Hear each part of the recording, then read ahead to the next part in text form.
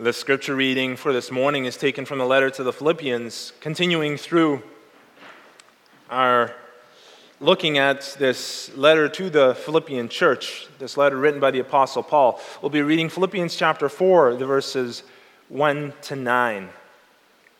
Philippians chapter 4, the verses 1 to 9. And you'll be able to find that on page 1351 of your Pew Bible.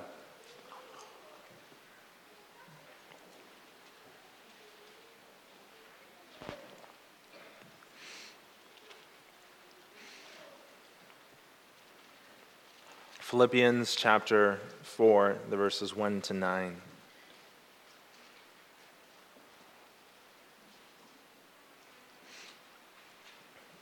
So the Apostle Paul has just finished speaking about how we need to put aside all confidence in our own works, all confidence in the flesh, and how we are called to lean on Jesus Christ alone, how he himself is doing this, and how he encourages the brothers in the church to follow his example in doing so, and laying all of that aside, and in leaning on Jesus Christ alone as the source of their salvation.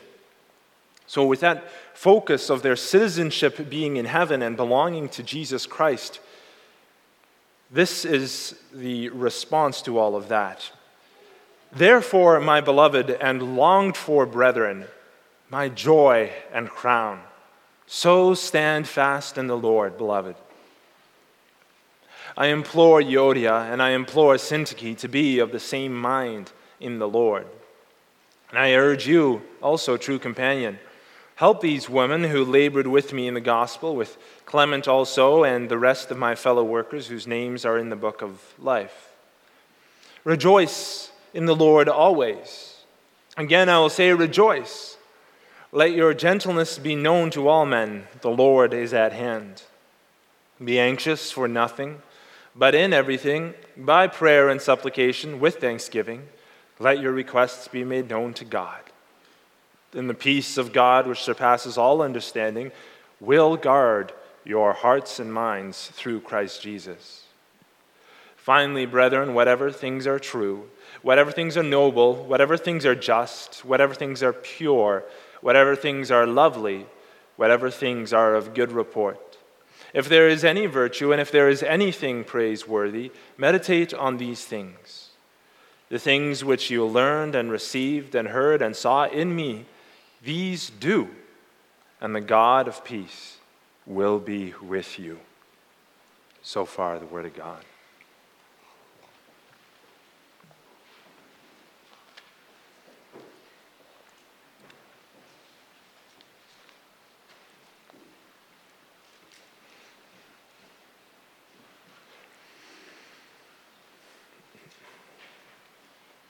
Beloved congregation of our Lord and Savior, Jesus Christ, you can imagine the questions that were going through the mind of Euodia and Syntyche at this time. How can we sit together at the Lord's Supper table? Especially after all that's been going on, all the arguing and all of the dissension, how can we sit together? You have to understand that in the ancient world, these women would have celebrated the Lord's Supper together weekly. That was the most common practice in the early church, and it was undoubtedly the practice that was carried out by the Philippian church as well. And these two women would have struggled with the challenge that they were facing. Euodia and Syntyche, these two women who the Apostle Paul says their names are written in the book of life. These women who are described as fellow workers.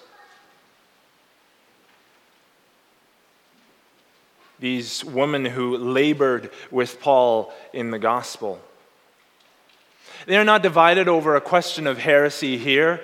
They're seen as fellow Christians, genuine fellow believers, because their faith was in Christ. And they had showed this by working to advance the gospel in the name of Christ in the different areas that they could. And yet they have fallen into a position, whatever it might be, in which the argument is dividing the church and bringing misery. Not just that they have different opinions on things, but the manner in which they confront each other is at the heart of Paul's challenge here today. They are forgetting that they are brothers and sisters in Christ. And you can see that in Paul's words. Notice he doesn't say, be of the same mind. He doesn't say, agree with each other on whatever the issue is. But he says, be of the same mind in the Lord. And it shows where they have drifted to during this time. He's calling them, remember who you are. In the heat of the moment, remember who both of you were called to be. Remember how you were redeemed. Remember the grace that you were shown. And remember that you have a common goal, the gospel and its proclamation. Rejoice in the Lord always. Again, I will say rejoice. Verse 4. He needs to remind them not just once, but twice over. It's remarkable, especially considering who it is that wrote this call to rejoice. The Apostle Paul is writing from prison, a very joyless place, you would think. But by the call to rejoice in the Lord, the Apostle Paul is encouraging the Philippian church to have perspective. You have someone who can bring you the joy of salvation even in your darkest hours. Think on that and let this frame the position that you find yourself in right now. Now again, rather than meditating on the gospel of salvation, it seems that they've been meditating on their arguments. They've been at loggerheads for quite some time. And it's understandable. Negative emotions are powerful and addictive. Being easily offended and being addicted to the validation of others who flock to your side. The sad thing is this: if you find yourself rehearsing arguments and meditating on the things that divide you, you're training yourself towards misery and not joy.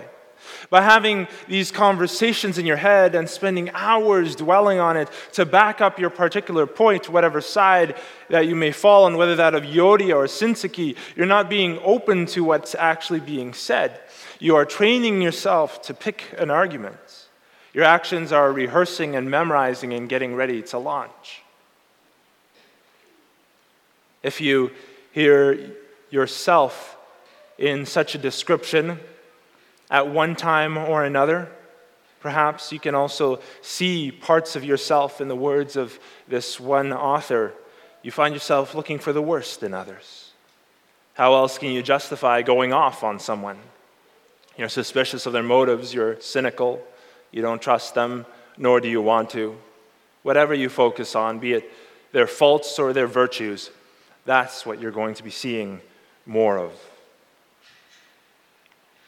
And yet, the Apostle Paul teaches, rejoice in the Lord.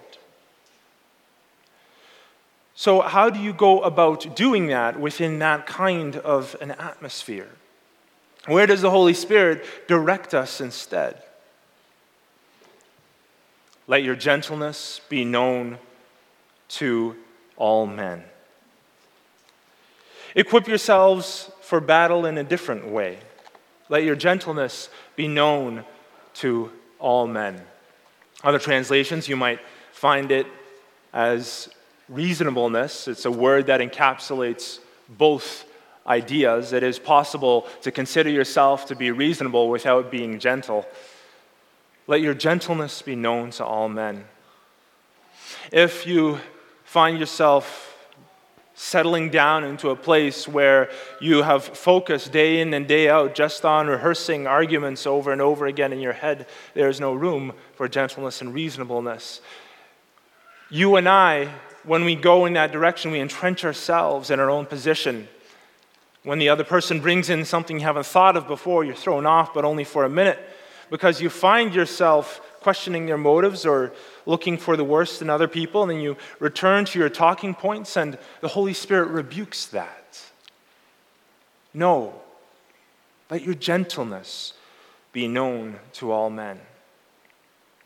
Gentleness should shape all of our dealings with others.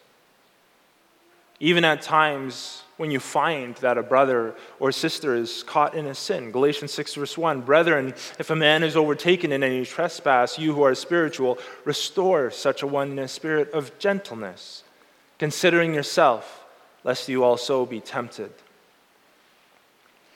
This doesn't mean compromising on gospel truths, and it definitely doesn't mean that in our passage here today. But it does speak to the manner of our interactions, recognizing the temptation to wrong the other in our hearts when we come into opposition to each other. Let your gentleness be known to all men. Why? Because the Lord is at hand. He is near. He is, in the words of Matthew 18, the King who has released the debt. And he sees us in the moment getting ready to take hold of the clothing of the fellow servant with whom we disagree. He sees our temptation to say, in the words of the servant in Matthew 18, "Pay what you owe." He sees us getting ready to say, "My will be done," rather than "Thy will be done." So our King calls us, "Let your gentleness be known to all men. The Lord is at hand." The one who is the Savior of the church, the Savior of his people, is not far off. Beyond calling for gentleness to shape our interactions, another point that our passage emphasizes is that disagreements can bring with them a wave of anxiety. And we experience this too. If we run into conflicts, if we run through these arguments, practicing, venting those that we agree with, it can bring a flood of anxiety and tenseness into our lives. And so he calls to us, "Be anxious for nothing." Verse 6. But how are we to go about doing this? Instead of running through our arguments and focusing on how others have wronged us, he calls us to bring our concerns to God in prayer. Seek to put them time and time again before his throne, not just with supplication, but with thanksgiving. With thanksgiving. Do you give thanks for the work of God in you, in revealing things about yourself as you come into such a situation? In revealing things about yourself that you did not know. Reasons for you to come before God in repentance again. Do you give thanks for the communion of the body of Christ, for his redeeming work among all of you? And do you give thanks for your brothers and your sisters? When we bring things to God in his kingdom, on his throne in prayer, and bring our brothers and sisters to God in prayer with thanksgiving, rather than rehearsing on our kingdom and on our throne about how right we are, our perspective begins to shift. Anxiety and tension comes out of this perceived hostility of other people. But it's hard to maintain, it's hard to hold on to an attitude of hostility towards those for whom you are praying with thanksgiving. Anxiety starts to fade into the background, perhaps not right away, but more and more with time. And hence, the peace of God, which surpasses all understanding, will guard your hearts and your minds through Christ Jesus. It is the guard that stands at the doorway to your heart when these anxious thoughts begin to intrude, that you turn around again and you place them before the throne of God with thanksgiving. The peace of God stands guard at the doorway of your heart. But don't end there, he says. Don't just stop running through all of this over and over again. Don't just turn to the one who has taken hold of both of you who are in this situation, the one who is the Savior of both of you. Don't just turn aside from your own kingdom so that you can bring your brothers and sisters to God in prayer with thanksgiving in Christ's kingdom. Don't just empty your mind of this anxiety-producing hamster wheel as you go through this, but fill it. This is the next verses that follow. What is our tendency to fill our minds with in the midst of our week, loved ones? Do we perhaps find ourselves looking for more to feed our grievances? Or do we find ourselves falling into patterns and filling it with outrage from the news, mainstream or not? Do we find ourselves anxious to open up Facebook simply because keeping up with the joys and sorrows of the lives of those we love might suddenly be interrupted? Consider what you fill your mind with during these times. Our Bible passage redirects us to take our hearts and our minds away from more anxiety, this anxiety-producing material. Don't just pray with thanksgiving for each other. Don't just empty your mind of these things, working to leave your concerns at the throne room of God again and again with thanksgiving, but fill your mind. If you just were to empty your mind, it's possible again for such things in this hamster wheel that you're running on of arguing to intrude over and over again. So he calls us, don't just have something that sets a guard before the doorway of your heart, but fill it with good things.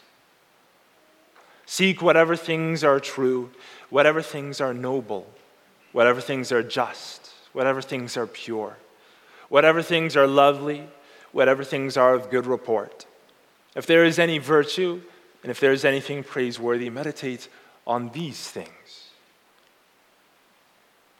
Find good things, the best of things, to take hold of your mind and of your affections, to inflame your heart with love and the fruit of the Spirit, to bring an atmosphere of joy into your home and into your life. Pursue these things.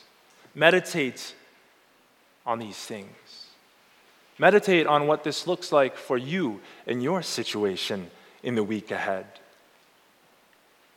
And start today. Fill today with such good things. And what's the best of all? Who is the most true, the most noble, the perfect pinnacle of justice, the most pure, the most lovely, the one who is worthy of good report, the one who has the highest virtues, and the one who is the most worthy of praise? Our Lord Jesus Christ, because of whom we are gathering at the table today.